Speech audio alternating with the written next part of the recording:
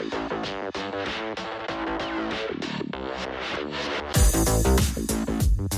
to Girl Geek X podcast, where we connect you with insights from women in tech. I'm Angie, founder of Girl Geek X, and this podcast brings you the best of Girl Geek X dinners, events, and conferences, where we've been elevating women in tech for over 10 years. Hi, I'm Sukhrita, CTO of Girl Geek X. I'm Gretchen, COO of Girl Geek X. And I'm Rachel, the producer of this podcast. Today we'll be talking about transitioning into managerial roles.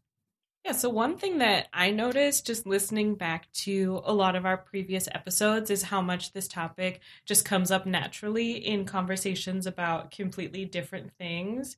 Do you guys have any guesses for why that might be? I think maybe it's because that's when some of us noticed, our biggest, that switch to being uncomfortable again or being a beginner again. I think that's probably why. What do you think, Gretchen? No, I totally agree because, you sort of get there when you've, mastered your role, right? And then, that's what's sort of flawed about becoming a manager in general, right? Because the way that you get there is by being an awesome individual contributor, and then you need this entirely different skill set. So you're, not qualified at all for the job that you're supposedly really qualified for. And I think it's that, oh my God, I was amazing. And the next day you're like, oh, I suck. So I think that's why it comes up a lot. What about you, Angie? So in the Silicon Valley, I hear some anxiety from women where they have been awesome in the area of tech that they're in, and then they get this opportunity to become a manager. And then they have these conversations of, is being an engineering manager going to be taking me away from technology, or is it going to be taking me to where I want to go, and having those conversations with myself? I think it's also a conversation time and again because there's no real manual somehow on how to be a good manager, but you kind of learn it on the job by making mistakes. And even though people might try to prep you, you still only learn it by doing it, I think. I don't think anyone in their childhood is like, I want to be a manager. I want to be a middle manager. No, but they are I want to be a boss. Yeah. Right? There's a difference, right? And being a manager, there's nothing about being a manager that's telling people what to do. That's what you think it is, and that will make you a terrible manager if that's what you think being a manager is. Yeah, and as a senior individual contributor, you can actually tell people what they need to do or break up the work.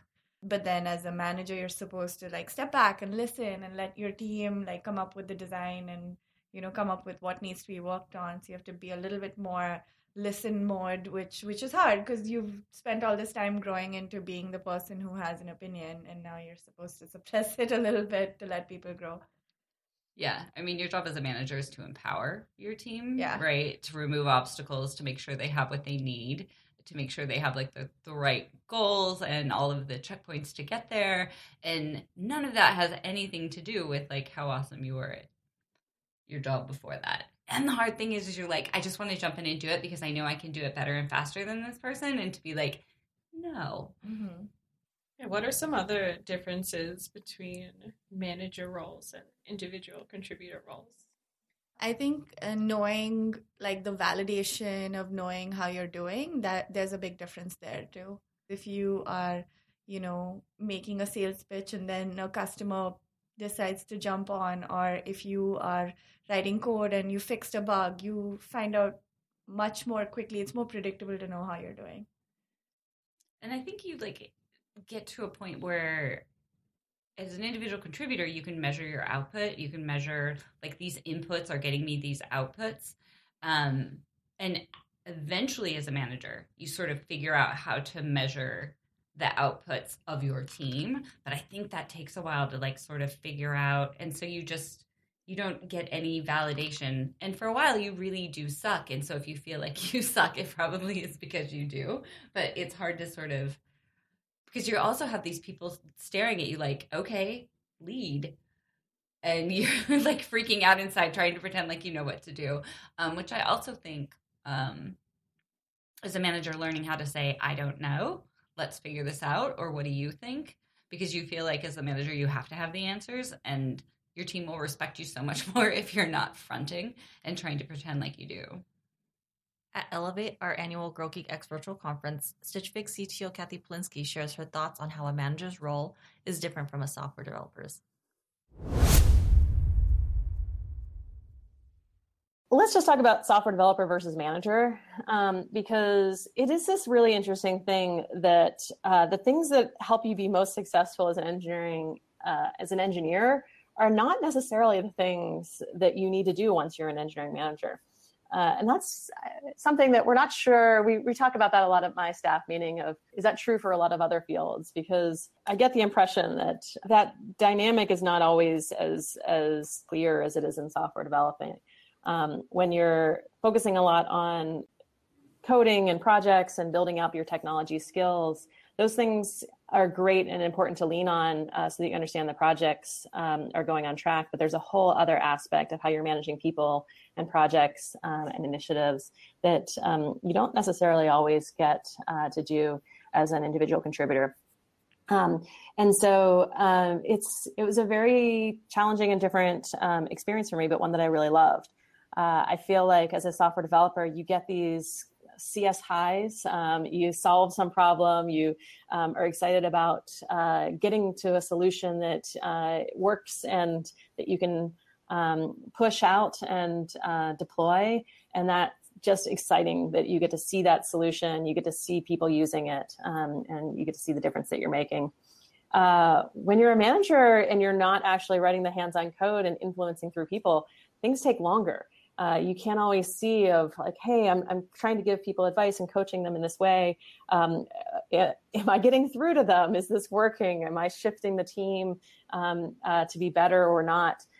It's not that you can see that on a day-to-day basis, but that your impact is much broader. And if you can stick through it and realize that it's not the same as that every day, every hour, a continuous feedback loop, that you find other ways to feel, to see your impact, and that you can be really proud of the people and lives that you can influence. Do these differences that Kathy outlines reflect what you've seen in your own experience? I think it does. It took me a long time to realize that it was all my fault. If a team failed, if an individual failed, then it was all my fault. And that shifting my thinking that way was what really helped me become a leader instead of just a manager, and figuring out, and then letting them know that too, and being very explicit about, this is, if you failed, it was because you did not have the resources, you did not have the time, you did not have the communication, or you had some sort of roadblock that I could have moved for you. And so it's very rarely that they don't have the ability, and it's very rare they don't have the motivation. It's that there was something else going on. Maybe it was a timeline plan. Maybe you didn't coordinate between two individuals for a handoff, but it's always your fault if your team fails. And I think for me, that was a light bulb. I think for me, like, I was thinking that it was fully my fault too early, because there are times when people just don't want to do their job. They were just checked out. And I think the way to solve that would have been to like make sure I built the team to be the best functioning team. And, that meant managing people out if it's not working out with them, instead of me constantly trying. I spent too long trying really hard with the people who were just not into it. Yeah. They need to be equally invested as you, just because of taking a lot of the blame on me. So I feel I totally see what you're saying, but like for me to get to a point where I can be in a position that I can take full blame, I should build the team the right way. Oh, totally. And I think it's the same, though. There's some failure that happened, right? You failed to recognize that they weren't the right person earlier, right? And so it's like that sort of just, all of that is your responsibility, and being able to take that on. And you did, right? You said, like, this person isn't working out and I need to figure this out and get the right person in there. Yeah, but I also learned, people aren't code. You can't just like change things and it'll fall into place. No. These are personalities. They are human beings. And, you give feedback. You have to give it some time to resolve and give chances up to a point. And if it doesn't work, it doesn't work, Yeah. Mutually shake hands and you're like, this is not working. So, Yeah, and you're having those conversations along the way so that when you just really have that like final conversation, it's not a surprise to anybody. yeah, and I also felt like through that process, I became a better reportee. I was better to my, I was more effective to my manager. I understood how I could make their job easier. And so those are the learnings for me, I would say. Have you ever had a person report to you that you felt was, not fully invested and they were a little tough to manage? I feel that oftentimes when I was a manager, it was not something that I per se felt like I did a good job at. It was not what I went into the job looking to do. Okay, let's break this down. Were they a direct report? Yes. You hired them or you inherited them? Inherit. So there's a big So then, difference. that part sucks. So Yeah. then what happened? The CEO was like, I just can't handle these people, so you have to handle them. Like your story is actually the most interesting one because I think this happens a lot. And then you think, oh, I'm terrible as a manager. Right. And this is what I was alluding to earlier, when you take the blame too early on yourself, when you had no control over the actual situation. And when you actually start to take control is when you can say you're fully responsible. That makes sense.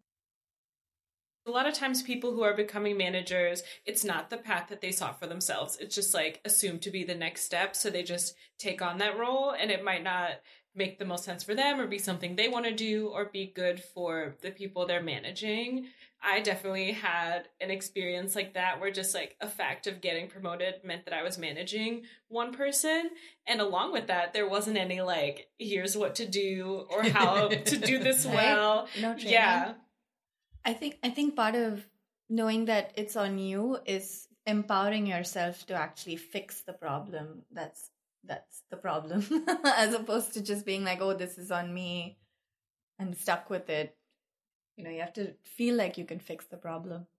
So that's a good segue into our next section with Zisha Karimboy, who's a director of engineering. We heard from her at a Branch Girl Geek dinner last year. She talks about the first few months of her transition from individual contributor as a manager and sort of the pitfalls and then how she found her way through it. The most challenging one was when I moved from an engineer kind of in a leadership role to actually running an entire organization with people who were once my peers now being my direct reports, and people who had years and years more of experience than me, researchers, PhDs, definitely more skilled specialists who now reported into me, and I had to figure out how to provide them the growth opportunities and the mentorship while also planning out the entire roadmap of a strategic arm of the organization. So that was by far, and with zero mentorship because I reported directly to the CEO who had no time. And so it was definitely by far the most challenging jump I've had to make in terms of different roles. And I think that the beginning, like the initial part of that journey, was the most challenging because I couldn't find my bearings. As an engineer, I still very much gravitated to an IC. I wanted to just go and code, and I wanted to fix things. And that was not my role anymore, and I still very often found myself just wanting and itching to write the code and getting like the credit for it, because as a manager, you gotta give the credit. It's your team's work. You're responsible for growing the team and getting out of their way as quickly as possible. And so I think the first couple of months in my new role was the most challenging until I figured out how to get the mentorship I needed, and then make sure that I was very open and honest with what I could or could not provide the team. So I could not directly tell a machine learning engineer how to actually build their models because I didn't have the experience myself. I couldn't figure out, you should use XGBoost versus something else. And so I figured out how to get them the mentorship that they needed for them to be successful so that they could still respect me as their manager and I could take care of the other things for them. So that was the most challenging thing I had to deal with. What can we learn from Zisha's experience? I think the first thing is when someone's going to be, you're going to, as a CEO or leader in the company, if you're going to make someone a manager, you need to sort of make sure you're providing them with the support, whether it's external trainings or internally, or assigning them with a mentor, because you don't want to lose that person. I find that a lot of people tell me when they were first-time managers, they didn't have any coaching or training or mentorship. And even though I had access to trainings and, mentors, it was still so hard. So I can't even imagine why companies, big or small, don't have a more formal program, or at least a process in place of some kind. I mean, I think it's startups, like early stage startups, like there just are no resources for any sort of training, right? And I think most of what you do, especially like really, really early stage, most of what you do day to day, like you're not qualified to do and you don't know anything about it. And like everyone's sort of, but I totally agree. If you get, a couple hundred employees and you're like taking someone and making them a manager and you're not doing something to make them successful, like you're just throwing money away. Like that's hard on them. It's hard on the team, right? Yeah, it could impact productivity of the engineers too, right? So that's a huge loss. I mean, obviously not really small companies, but the at least mid-sized ones, a lot of them don't seem to have training. It should come a lot earlier than I see it coming. That is for sure. Advice out there in podcast land, people. Absolutely. You hear about it's all trial by fire in startups. And in companies that are less than a few hundred people, you're not going to probably get any kind of support in your transition to a manager. It seems like there probably should be more services and products available to let these startups have resources to provide when you're not a public company with many, many years of engineering management training in your books. But I mean, it's not that hard to have a one-on-one once a week with someone that you've made a manager and leave it for them. Like it's their agenda. They walk in, it's their 30 minutes. You never reschedule it. They always know that they get those 30 minutes and they can come in and they can just be like, this is the fucked up stuff that happened this week. What should I do about it? Like, it's not that hard. You don't need books. You don't need an LMS system. You don't need a lot. You just need to invest time in them because you can only learn so much from like this theoretical whatever. It's like, okay, well, I didn't read in a book somewhere what to do when so-and-so goes on leave and so-and-so doesn't like this other person and they don't work well together, but I need them to do these two things. Like, and there's no one else to do it. Like, there's no one that can really help you with like the day-to-day whatever. I mean, you can read all the books in the world. It's not really going to get you through that the way that someone who's like, oh yeah, I kind of had something like that similar happen. Or have you tried this? Right. Yeah, I think there have been some resources like Harrison Metal runs a management class a few times a year. There's many engineering conferences and meetups. I call them support groups, where managers from across companies get together and they talk about their common struggles around pay leveling and like just managing their teams as well. Yeah. And, as a manager too, like as you go from role to role, you need to have different peer groups to turn to. Like when I went from being a founder into a COO role, I was for the first time in like sort of this very supporting but very senior role. And I didn't know how to navigate that. So I had to go make friends that weren't founders because my group were founders and they looked at it from a different vantage point than you do when you're not the founder. And so I just had to like go find some other women that were like reporting directly to the CEO, but weren't founders. And that was like awesomely helpful, actually. Even if you just get together and have a cup of coffee and commiserate of like, this is the crazy stuff that happened this week or whatever. Yeah. Does anyone else have other pieces of advice for new managers? I think get a mentor, multiple mentors. There's that saying, right? Build your personal board of directors. You need people who can just listen to you and give you advice. What's funny is I felt like I wanted people who knew the people I was working with so they could give me relevant advice. And that really worked for me. But sometimes you don't even need that. I find management to be easier when you go into a job knowing that is part of your job description. And my experience has been, sure, I've been a manager since college of smaller teams, and that worked out well. I was a manager of an editorial team that worked out well. And then I had another job where when you are basically spinning up your own department and then suddenly asked to manage other departments, it becomes a little confusing and is not what you wanted. And suddenly I feel like, it was almost not resentful, but reluctant manager. And that's not good either. Yeah, for anybody. Do you think you would have been less reluctant if you had people pulling in their weight equally. I guess what we didn't realize, and this is kind of like working at a tiny startup, is we should have just hired more executives to manage those sides instead of trying to shove them under my team, which was an entirely different department.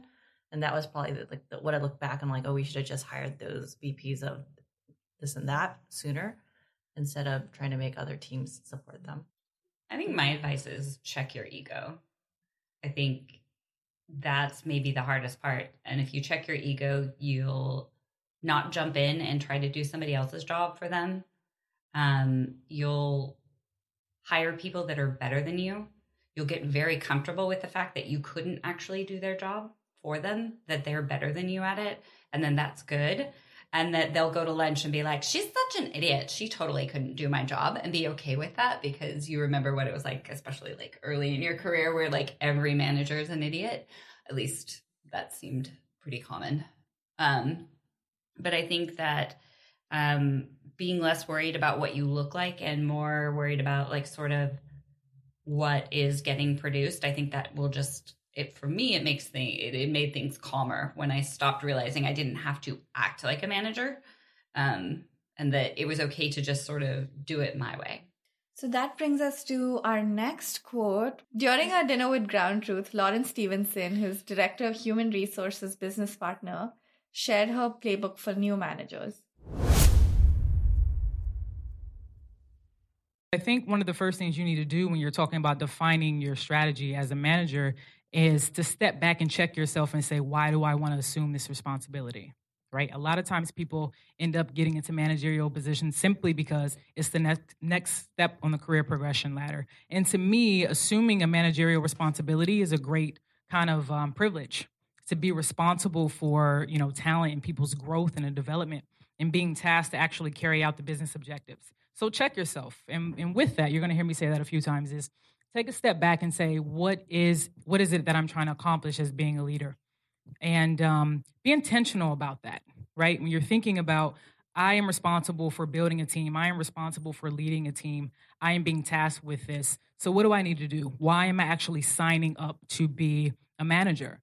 Moving away from after you step back and you're like, okay, this is why I want to manage.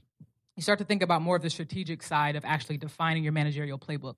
And that's thinking about, how do I start to assess the landscape of the company?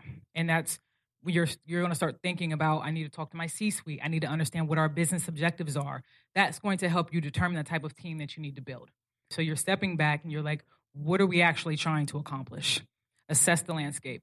And then from there, you're like, okay, what type of talent do I need to bring in the door to actually drive that objective? And notice when I said talent, I said the right talent. What does that mean? I didn't say I need talent from a top university. I need talent that looks like me, right? You need the right talent. And when you're thinking about furthering your agenda as a company, connecting to your consumer base, if you look out, most of the consumers don't all look the same. They don't talk the same. They don't come from the same walks of life. You need to think about fostering a diverse workplace, fostering diverse thought, bringing in people who come from different experiences, because that's how you're going to build a well-rounded team. That's how you're going to be able to connect with your consumer base and actually be able to create an experience that people are actually going to gravitate towards. So that's like the second thing. And then once you have that and you've started thinking about the type of talent that you need, you're going to then move into thinking about, what type of resources do we need? What type of tools do we need? What type of processes do we need? What teams are we going to be working with? And then from there, what is the targeted objective or outcome? How do I assess if all of this was successful once I've sat back and kind of defined what that strategy is? Do you think that these steps could be useful to new managers? That would have helped me to step back and think about exactly what I wanted to achieve out of this and then try to achieve it, as opposed to just, getting overwhelmed with what was going on. Her comment about being intentional about it and feeling responsible for building the team is something for sure I resonate with. What do you think, Rachel? I mean, I think it's kind of all the steps, and we could spend a whole bunch of time just talking about like each individual step. Like, I love that she's like, do you even want to be a manager? Right? Like, stop and like reflect for a minute. Like, why do I want this? Because it's a promotion, or because I actually want a different job than I have today? I think particularly in engineering roles, this becomes a really big thing. Like I have a friend now who she keeps looking, she's very senior and she doesn't want to manage a team. And so she can't really get a job because no one like wants her skill level without putting a team underneath her. And so she's really like struggling with it because she's in marketing and that's not normal to do in marketing. I liked her comments about, fostering a diverse workplace and not just hiring people who look like you. I really like that bit as well. What did you think, Angie? Yeah, I think she brought up a really great point in looking to build an inclusive team. And I think understanding that you have, you're learning and you don't need to bring like more pressure on yourself, but at the same time, like this person's career is in your hands right now. And like if they're going to spend 2 years working underneath you while you suck, and you're more focused on yourself than you are on the team, then that's where people get stuck in their careers. And if you are that person, right, and you've had that manager that just doesn't seem to care and you move on, right, but sort of finding that out quickly, so that, because I think a lot of, especially like early managers, question themselves on having people taken off their team, and they just think, oh, this person wants a job. And it's like, well, actually, if you step back and you think about it, they want to be happy and content and productive and to be feeling good about what they do every day. And right now they're not getting that in this role. And so even if it will really suck for them to not have a job for a little while, you're like giving them a better future than they're going to get if you're just like, a paycheck is not enough, right? Does anyone have any final thoughts on becoming a manager? As a reluctant manager who has managed, I think being a manager is a great privilege. It's not one to be taken lightly. Unfortunately, it's when you're in a small startup that's just struggling to stay alive, you end up with more teams under you than you would like. And I would probably have to say everyone that's I've been managing for like a few years probably is like, oh my gosh, she was a terrible manager. It's because I had my job too. And hopefully in the future, when I manage more people, it's more intentional and in the same department. And I think people should be managers, not all of them, but more people than there are currently. I think there's a lot of really talented women who are in engineering who can become engineering managers sooner, and take that step up and really change the system by managing it and hiring and making the change we need to see in engineering. And I don't want to scare them away from it. I think they probably can find the resources to succeed.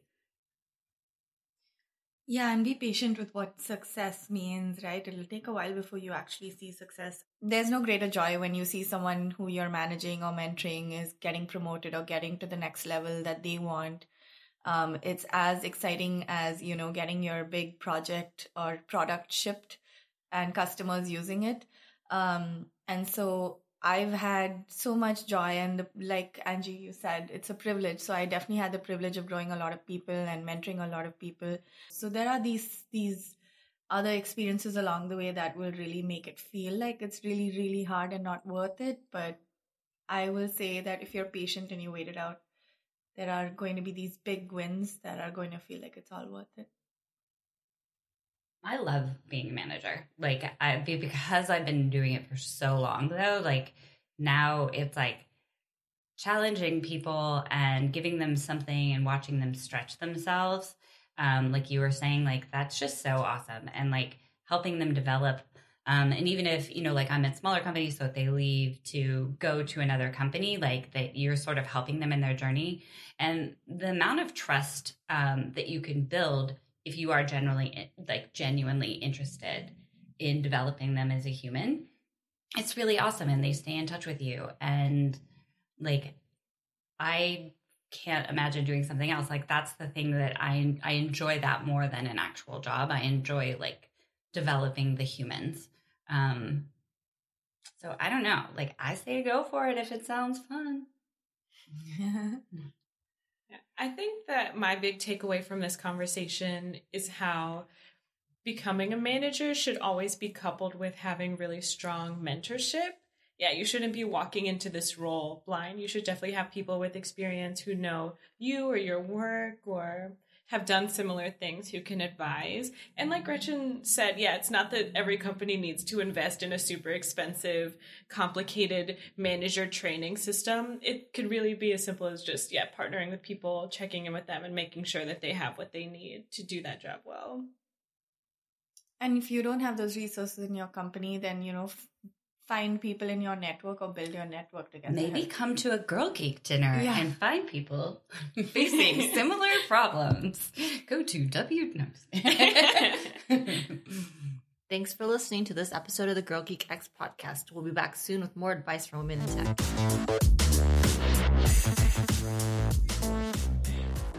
This episode is brought to us by Branch. Branch provides the most complete, deep linking solution for brands to create optimized mobile user experiences that drive app growth and conversions, as well as user engagement and retention.